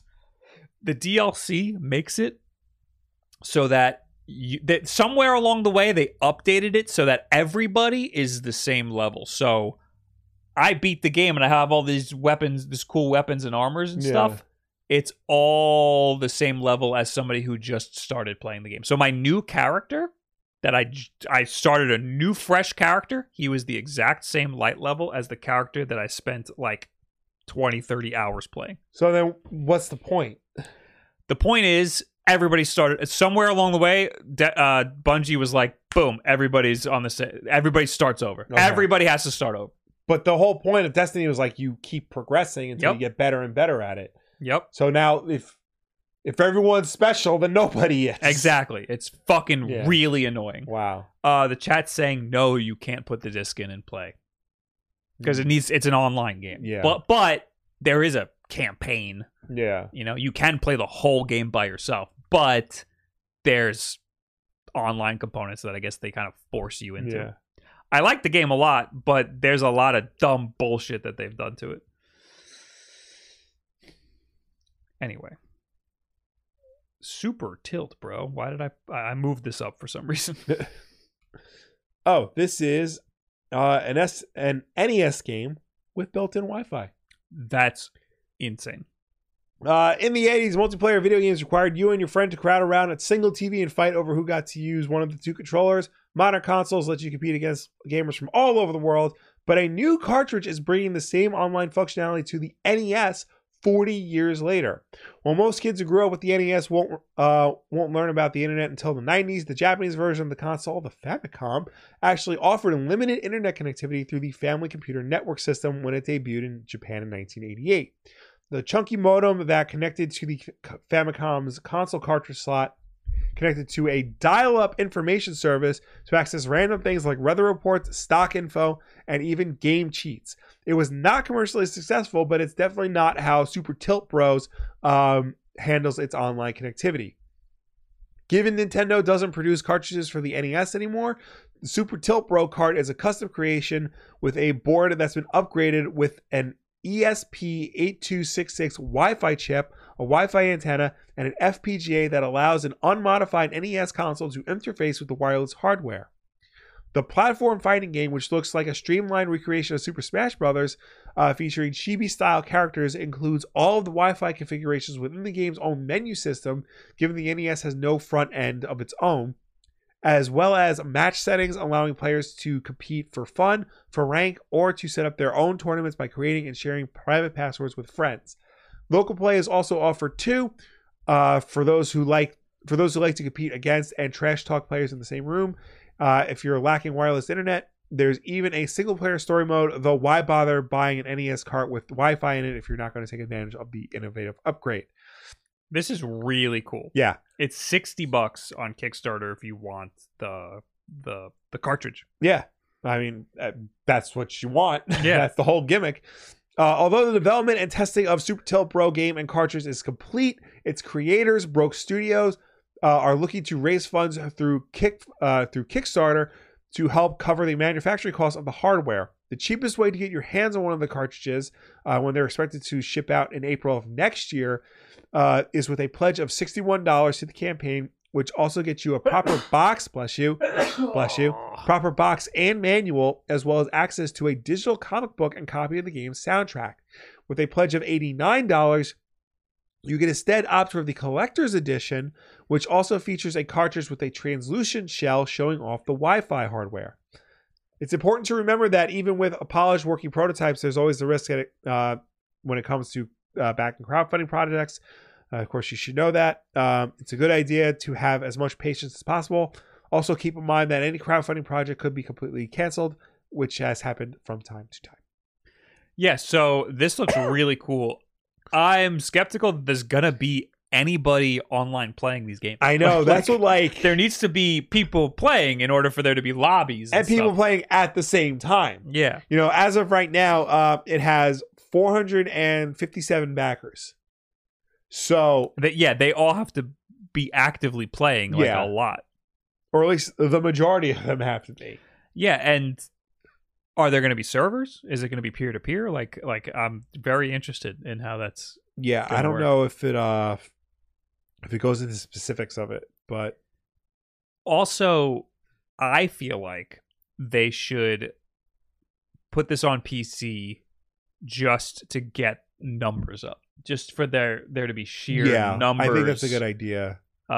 Some sort of cross-platform play. Yeah, I mean, let it run in an emulator just so it's easier for people to get their hands on it so that you can just get more numbers so that there will be an active online community. Because having to plug in your NES is really cool, but you're not going to have anybody playing this game. Yeah. I don't know how long the servers are going to be up for something like this. Yeah. And when is it going to go up? Because it's a Kickstarter thing. So they have to ship them all at once. And then how many weeks are you going to be playing this thing? According to the Kickstarter campaign, the game is done. And that the Kickstarter is really just to cover the manufacturing cost of like actually putting things on chipsets and discs. Yeah, which is the hard part. Yeah. So, it must work already. So like that's, that part is done. It's just well, that's the thing, is that it works, but will it work at scale? right. Like it works when you have in a development environment 2 guys who want to play against each other. But what if, I plug it into my NES and hit search? Yeah. Like, is there going to be somebody else on the other side? I mean, maybe they're also banking on the fact that not everyone's going to be playing this game at the same time. Oh, like overload it? Yeah. That's true too. I mean, it's probably going to work in some sort of peer-to-peer situation. Yeah. But still, like, I need to know more technical details. Yeah. I'm going to kickstart it. That sounds really There cool. you go. But it's not coming out till April of next year. Yeah. So who knows? I've been burned. I think I have like a 50% success rate with Kickstarters. Really? Yeah, I think 50% of them, the ones that I've backed, have actually come out. The first Kickstarter I ever backed was for the movie adaptation of the comic book Lagoon. I still have the shirt. I remember that. I still have the shirt and the lithograph from it. I don't think that's coming out anytime soon. But if it does, I hope my name's still in the credits. Yeah, nope. It's a shame because that would have been a good one. And the director of that movie turned out to be the director of the Deadpool movie. Oh my god! So you'd think now he has some clout. Yeah, what the hell? He just scammed people out of all their money. Fucking the producer of it was David Fincher. Oh, that's a big deal. Yeah. I just looked at my account. Is this written? No, show more pledges? Where? Unsuccessful. Oh, this was unsuccessful. I'm trying to see what the first one I ever. It was a comic book, Giant Robot Warrior Maintenance Crew. It was a maintenance crew of a giant mech. That sounds fun. And then Video Game High School. You remember that? Yes. That was successful. And then the Makey, which I recently used in a video and made a controller out of it. A controller made out of dildos. And then Mighty Number 9. Ah, yes. And then the Carbone, a carbon fiber wallet, which was like a Ridge wallet, except it never shipped. And I'm sure there's more. I actually kickstarted a lot of stuff. I haven't kickstarted that much. I've kickstarted more than I thought, but I don't know. I'm like very wary about it. Yeah, no, I kickstarted the Fidget Cube when that came out because like I actually thought that was cool, and I bought a bunch of them because I need it. I'm like fidgety. All right, what's the Red Cross doing here? Okay. Besides sending me letters every other week trying to get my money because I donated to them one time. That's how they get you. Donate once and you're on their list forever. Okay. The International Committee of the Red Cross has partnered with a bunch of Twitch streamers to encourage gamers to not commit war crimes in popular shooters like Call of Duty. Oh my god. The ICRC hopes that its event, Play by the Rules, will educate players on the statutes of actual war. The organization has even created its own Fortnite mode to help communicate what those rules are. Every day, people play games set in conflict zones right from their couch. But right now, armed conflicts are more prevalent than ever, right? The ICRC website says. And to the people suffering from those effects, this conflict is not a game. It destroys lives and leaves communities devastated. Therefore, we're challenging you to play first-person shooters by the real rules of war to show everyone that even wars have rules which protect humanity on the battlefield IRL. As part of the event on the Red Cross's official Twitch channel, streamers have played a number of games that are adhering or attempting to adhere to the laws of conflict, including PUBG, Fortnite, Call of Duty Warzone, Rainbow Six Siege, and Escape from Tarkov. In addition to Play by the Rules event, the Red Cross created its own Fortnite mode that's designed to convey the rules of war in the context of competitive play. For those curious, the official rules of war on the Red Cross's Play by the Rules event are as follows. No thirsting, which is don't shoot down to unresponsive enemies. No targeting non-violent NPCs. No targeting civilian buildings, and using med kits on everyone. All right, that the 2 and 3 are normal. That sounds fine. No thirsting. That's could be an interesting game mechanic. It could that be, you just can't kill a downed enemy. Yeah, you have to see if they get revived, and if they don't, they just hope they don't get revived. That could be interesting. Yeah. Use med kits on everyone. Also interesting, because then you just lose your med kit, and then you can't med. But that's also that's resource management right there. You have to, if you have one med kit and you got 2 down people, who are you going to save? But the rules of war are that you use their med kit on them. So, like, if you get hurt, if we're in war together and you get hurt, I'm supposed to use your med kit on you. And if you don't have one, I guess I use mine. Yeah. In the chat, Wannabe Hero says, that sounds like it sucks. Well, I mean, in fairness, actual war is not fun. Right. I do think that this is an interesting challenge. I mean, and also, to be clear, this is the easy one. There's a lot more rules of war out there that it is impossible to put into these games. Like, I remember one, I think it was Modern Warfare 3, the original. You just commit a war crime, like, as part of the gameplay. Like, you have a guy strapped to a chair. You all put masks on, and then Price just opens up mustard gas, and, like, in his face, and he's like, "Now you're gonna give me information." Like, that's a war crime, and that's part of gameplay. There's no way around that. Yeah. So at least they're trying to be reasonable here. In this little, I guess, piece of marketing, it looks like they're not shooting this guy because he's not looking. Like, so what? They have to be pointing their gun at you in order to shoot them? That makes it even harder. Well, yeah, because otherwise it's not an enemy combatant. It's just a person. Right. If they turn around and point their gun at you, then it's an enemy but combatant. I have to point the gun at them and wait for them to point the gun back. I mean, in real life, you'd probably be like, put the gun down, and then they turn around and point the gun, and then you got to shoot them. Or are they going to be like, there's going to be a big red X over the crosshair until they start shooting at you? I mean, they said they created their own Fortnite mode, so I'm sure they can, like, police it better. If they're doing this in, like, Call of Duty, there's no way you're going to fucking police this thing. People are just going to be committing more crimes left and right. KO Mega says, how are you supposed to not shoot a civilian building? Aim better. Yeah. Aim good. You're supposed, like, obviously, like, every bullet counts. Yeah. Obviously accidents happen, but, like, the intent is to not destroy the building. Yeah. I'm sure you'll get, like, points off or something. Yeah. There's room for an interesting game, I think. Yeah. Like, but I don't think the Red Cross has the capability to make a good game. No, I think it's more so, like, raising awareness for, like, what actual wars are like, and also, like, obviously this is a fundraising thing. I mean, there's nothing wrong with donating to the Red Cross. Bob did it once, and he's happy about it. I don't know. People say, like, they take, like, doesn't their CEO make, like, a fuck ton of money or something? Probably. Yeah. There's no, everybody sucks. I don't know. Yeah, I don't know if it's like, it seemed fine. That's why I donated to it. Matt, where is it? Matt of Astora says, I just got here. How are we already talking about war crimes? You've come to the right podcast. Yeah, welcome to the WULFF DEN Podcast, where we just talk about war crimes. Pokemon Scarlet and Violet patches. Speaking of war crimes, is there anything good here? Version 1.3 war crimes. Patch notes. Features adjustment. A change has been made to the deadline for entries for friendly competitions. Oh, cool, dude. Bug fixes. Oh, wow, because there's a lot of those. Yeah. Link battles. Okay, I don't care about the link battles. Battles. Fix a bug where the Cud Chew ability would trigger again. Okay. Fixed a bug that occurred when... Okay. Fixed a bug that occurred when Zorak. Who the hell is Zorak? He was the co-host of Space Ghost Coast to Coast. I was going to say that. Is it actually Zorak, though?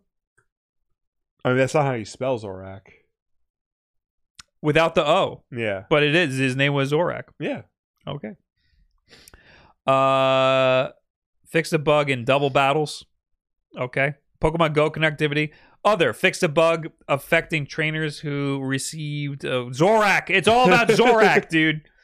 The game's still going to be fucking broken running at 4 frames a second. Other select bug fixes have been implemented. That's their overall. We're working on it. Every time there's a patch, everybody goes, oh, wow, I feel like it runs better. And it doesn't. So it probably runs like barely better. Mm-hmm. Like just enough to notice, but not enough to make it playable. Right. So this game seems interesting. Police body cam shooter. Yes. Speaking of war crimes.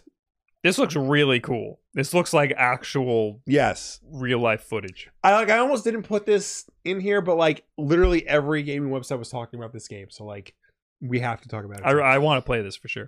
Independent game studio made a big splash this week with footage of its project Unrecorded, a first-person shooter in which players take on the role of a police detective. What sets Unrecorded apart from its contemporaries is its presentation. Players witness the action through a slightly warped lens of a police body camera. Unrecorded, there is noticeably war crimes in this because I don't think he calls out like freeze. I think he just starts shooting. Oh, yeah. Yeah. Unrecorded looks unsettlingly real due to its Unreal Engine 5 powered photorealistic graphics, but there's more to the game's presentation than just convincing lighting and believably derelict buildings. The fisheye lens distortion and herky-jerky movement as the player chases down and shoots at suspects looks nearly indistinct from real-life body cam footage that we've seen inundated with as police departments release similar footage to the public, often for incredibly distressing reasons. In fact, some viewers have questioned whether the gameplay footage of Unrecorded is gameplay footage at all.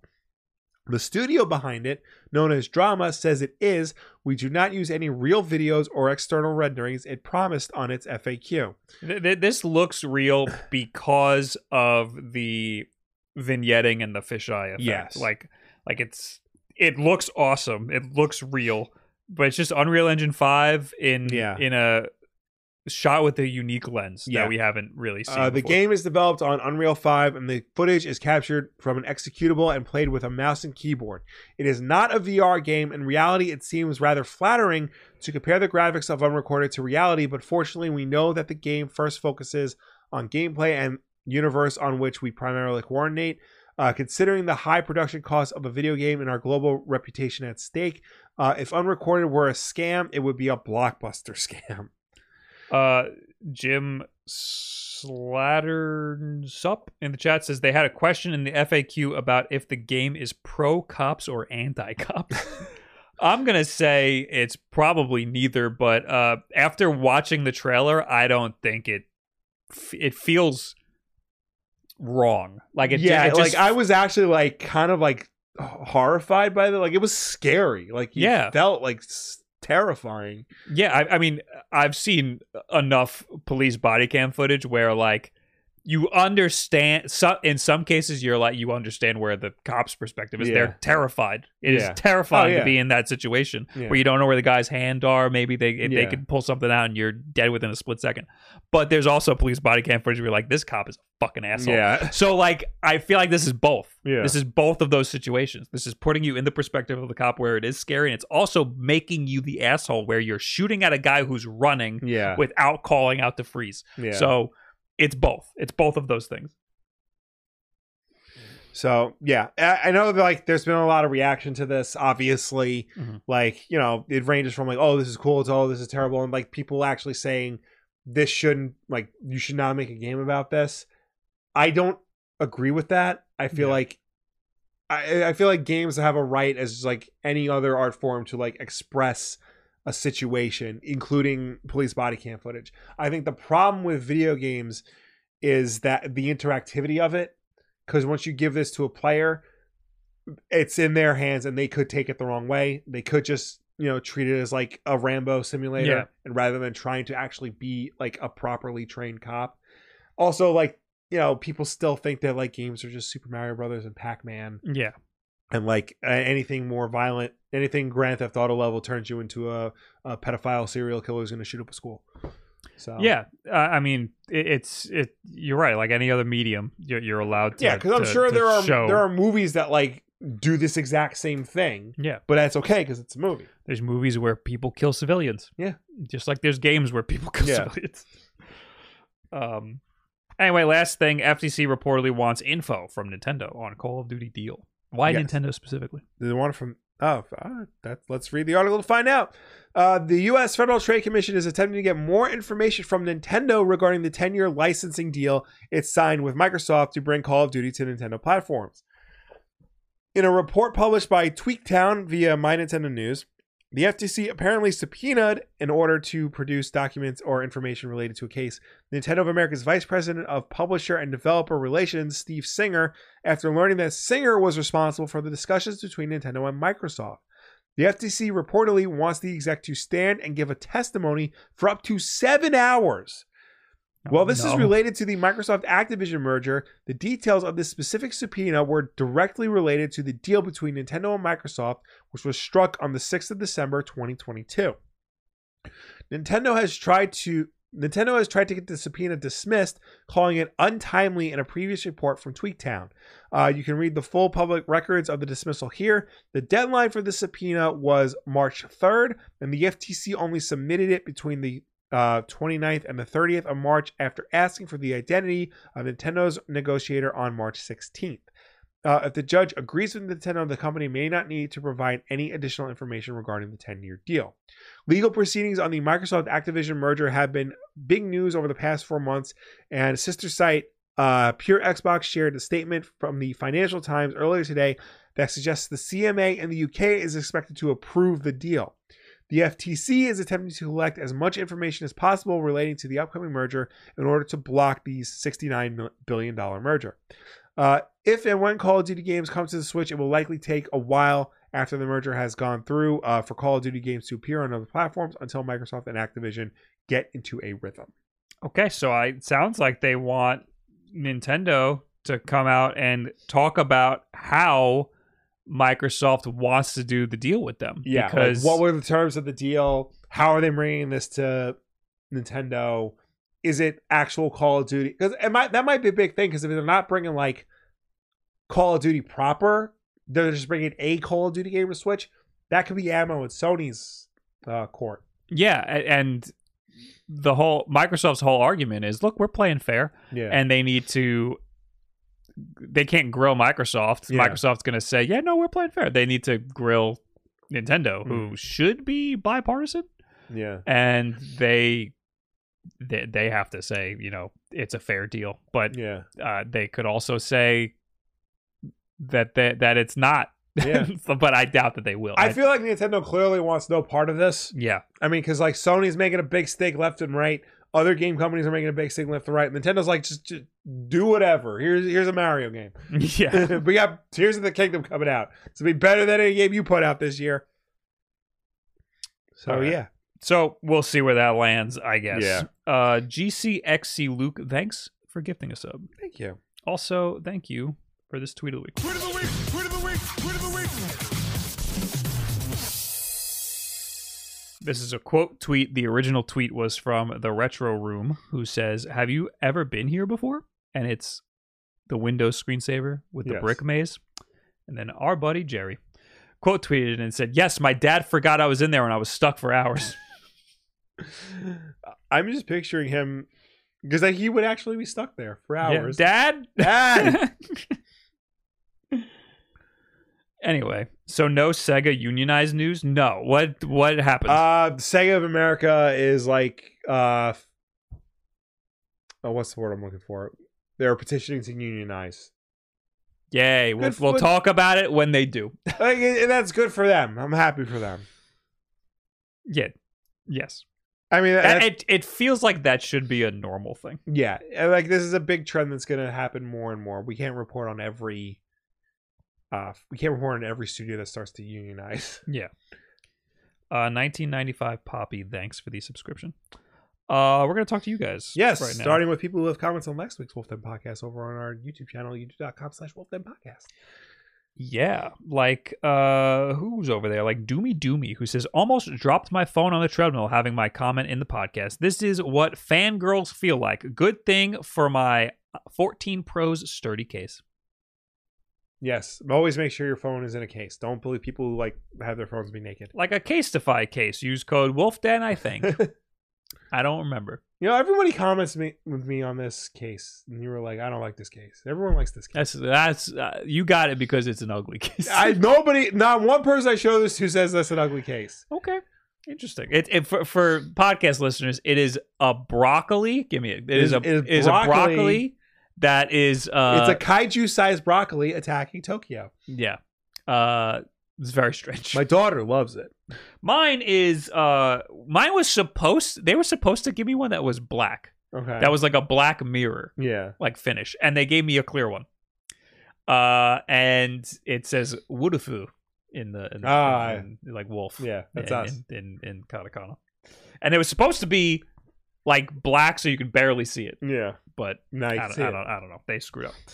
Anyway, Loogie SP says the reason why towers in Breath of the Wild are okay is because when you activate them, it only shows the geography of the area, and Ubisoft games, they spelled out Ubisoft. Ubisoft games, you activate a tower and it puts a billion different points of interest that it wants you to go to, giving you busy work. That's true. Like as soon as you like activate a tower in a Ubisoft game, it's like, oh, you got to collect these things and these things and these things and these things. Also, it's required. Yeah. Like in a Ubisoft game, you unlock all of the points of interest, and a lot of times those are missions. Yeah. And you need them to be on the map in order for you to know what to do.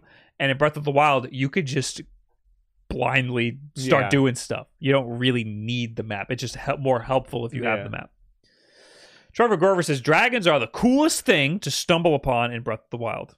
Never done it. I feel like right for Ganon. I feel like dragons are the coolest thing to stumble upon anywhere. Put them in anywhere. Yeah. Put them in anything. It's cool. Yeah. Like remember in Mario Odyssey there was a fucking dragon? That's true. That was weird. That? Yeah. That was weird and very out of place. Yeah. Nick Province says, I believe the black and white handles on the Zelda Pro Controller are meant to represent Link's hands in the game. One is normal and the other is corrupt and black. That's a good point. Yeah, but make it green. It should have been a more colorful controller. Yeah, his hand's green. Yeah. Skate is high 84 says, why is the beginning of every podcast a disaster? You know, our mother fucking tweeted that to us. I think your comment tweeted, why is the beginning of every podcast a disaster? And neither of us answered her because that's so annoying when we hear it from our mother. Look, man, we're always trying to up it a little bit. And there's two of us here. Yeah. So fucking cameras are switching all over the place. Like, no one's producing this. Yeah. A robot is producing. Yeah. It's amazing that this thing works. You should all. be lucky that we're even having a show. Yeah. At the quality that it is. We could just go back to doing it remote and just have a split screen. You want that? I don't want to do that because I got kids and I like to yell. So I don't want to wake them up. Jesus. Could I have done the Bomb Rush Cyberpunk at home? No. I would have gotten a nasty look from my wife. All right, now we're in the chat. Okay. Otaku Sam says, I went to GameStop today hoping to pick up those Metroid Dread amiibos for $5, but apparently they were only on sale last week. Oh, yeah, they were the 2-packs for $5. I meant to get 2-pack? Yeah. That's crazy. The Dread amiibos? Yeah. That's crazy. All right, say some good stuff so we can respond. What do you got? Chat. Friend Nard says, please play some good trackpad games before passing judgment on the trackpad. Tell me a good trackpad game, and I'll with a demo. I don't want to spend any money. Yeah. The best implementation of a trackpad is a mouse, right? Yeah, it's doesn't work half the time in the desktop version of Steam. So, and I think the click is the trigger, not the press. Yeah. So it's fucking weird. Yeah. I hate when people say my ears when we get loud. We have everything like relatively normalized. Yeah. So like lower your volume. Yeah. Edward Bovis says, Bob, it feels that she's I don't know what you're talking about. It feels that she sounds like you have to be part of Team 17 or Devolver Digital or Tiny Build or some other big indie publisher like that in order to get a good spot in the indie showcase. Unfortunately, I just think that a lot of people are really excited about the big indie games. Yeah. People aren't really judging the games that are in the indie world on their own merit. They want a lot of hype around it. And unfortunately, those big publishers like Devolver Digital have a lot of hype around them. Yeah. It's not... I mean, that might factor into why it's in a good spot in the direct. But also, Bomb Rush Cyberpunk, biggest deal. Slideshow. Was it? Yeah. It was in the slideshow. Sizzle reel. So, I don't know. It's just an unfortunate way of the world, I guess. Yeah. Is it worth buying a Switch this late in its life cycle, hoping for some better hardware soon, too used to steady 60 frames per second from gaming? What? FMP Samantha is basically asking, is it worth getting a Switch this late in its life cycle? That's a good question. You know, if you asked me like 2 months ago, I would have said, yeah, sure. You know what? Get a Switch Lite. $200. Can't go wrong. And pre-owned if you could at this point. Yeah. That's great.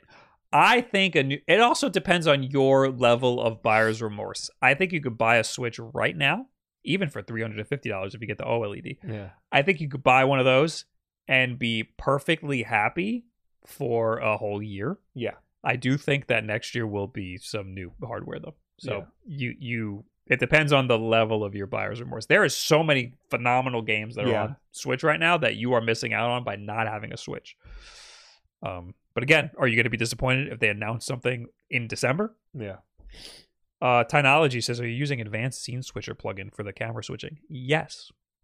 And I had to reset it up right before we started, and I think I made it so it limits it to 5 seconds each camera, which is a problem. I need to fix.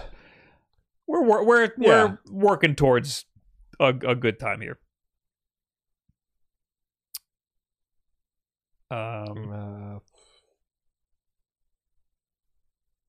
It's still a really solid console, but there may be a Switch 2 in 1 or 2 years. Yeah, there's always people who are going to be upset when they buy something and a new one comes out. I mean, there's going to be a Switch 2 in 1 or 2 years for the past 2 or 3 years now. So yeah. I think people are sleeping on the Steam Deck still. But I mean, are they though? It's just Nintendo has a lot of great first party stuff that you're never going to get anywhere else. Yeah. That's the big thing. Trackpad mapped to screen area makes playing twin sticks a lot more ergonomic, i.e. crosscode. Admittedly better on the Steam controller with the round trackpad.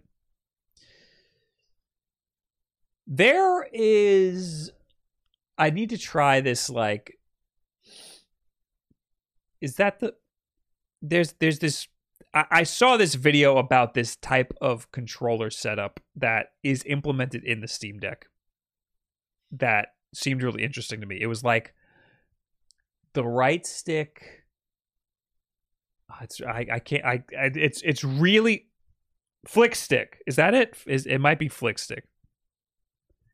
It's really hard to explain. What's it trying to? It's like a gyro situation. Okay. I'm never going to be able to find the original video that I found it. Oh, this was it. It was Epoch's Vox, and it's on the Nerd Nest podcast. I saw it in like a clip, like a TikTok clip or something, and I saw it. Oh, this is it. I don't think I can. Oh, I can. I just pulled up a video of someone doing it in Doom while you're describing it, because it wasn't making sense watching this, like how it was playing until you described it. Oh, they're not going to show it. That feels like an evolution of the on-rails light gun games at the arcade, because you didn't have actual movement controls and you just had to, like, you know, flick the gun over. Yeah, I found one that I think was Doom. Okay. And yeah, it looks insane. Now I can't find it, but yeah, I think it's called Flick Stick. It's very hard to explain, but basically your rotational movement is like it's an exact 1-to-1. I think it might flick back. I don't remember. I don't remember. It's very strange. Sounds strange. Yeah, I'll have to try to find the video later. Anyway, Fortnite has flick stick aiming built in. It's pretty neat on PS5. Right stick is 360 degrees. You point into the direction you want to aim. Yes. I found it. Okay. I found it. So, watch this. If you press down on the right stick, you look directly behind you. Okay. If you press right, you look directly to the right of you. Okay. So it's a 1-to-1. Got it. Yeah, it's very strange. And then you aim with the gyro, like you do the micro adjusting with the gyro. Oh, I'm not gonna fucking like that. It sounds really cool. Have you done gyro aiming in games? No, I've done gyro aiming, but it also has like the traditional camera movement on the right stick. Yeah. So like I would have to rewire my brain to get used to the right stick now doing something different. Yeah, no, you would. So I like gyro aiming for micro adjustments, like when you're like sniping or something. You aim like you traditionally would with the twin sticks, and then you just kind of give it a little extra with the gyro, and it works awesome in certain games. But I want to try flick stick. That sounds really cool. I don't know what game I would try it on with the Steam Deck. I think it's built into the Steam Deck, so I guess I could just. I might still have Apex on there. Anyway, is that it? I think that's it. Okay. Guys, thanks for hanging out. Thank you for tuning in. Thank you for watching us. Thank you for chatting with us. As always, the WULFF DEN Podcast is every Tuesday night at 8 p.m. Eastern, right here on twitch.tv/WULFDEN. If you can't make the show for any reason at all, we always put it up as an archive version over on our YouTube channel, youtube.com/WULFF DEN Podcast. So you can go and check us out over there on demand whenever you want. If you prefer to listen to us rather than watch us, you can do that as well. We're also on audio podcast on Apple Podcasts, Spotify, Google Play, and your preferred podcast service of choice. But no matter where you get the show from, folks, please be sure to subscribe, rate, and review us because that helps us with placement on all of those respective platforms. Yeah, man. I'm not going to be around for this week. I will be back on Sunday. So I'll see you then on Twitch, everybody. I mean, if you're a podcast listener, everything's going to be normal. I'm still going to have a video out on Thursday and whatever. Right now, go watch AJ. And I'll see you all later. Goodbye. Bye. I still don't know what the buy button is. Found it. Get it.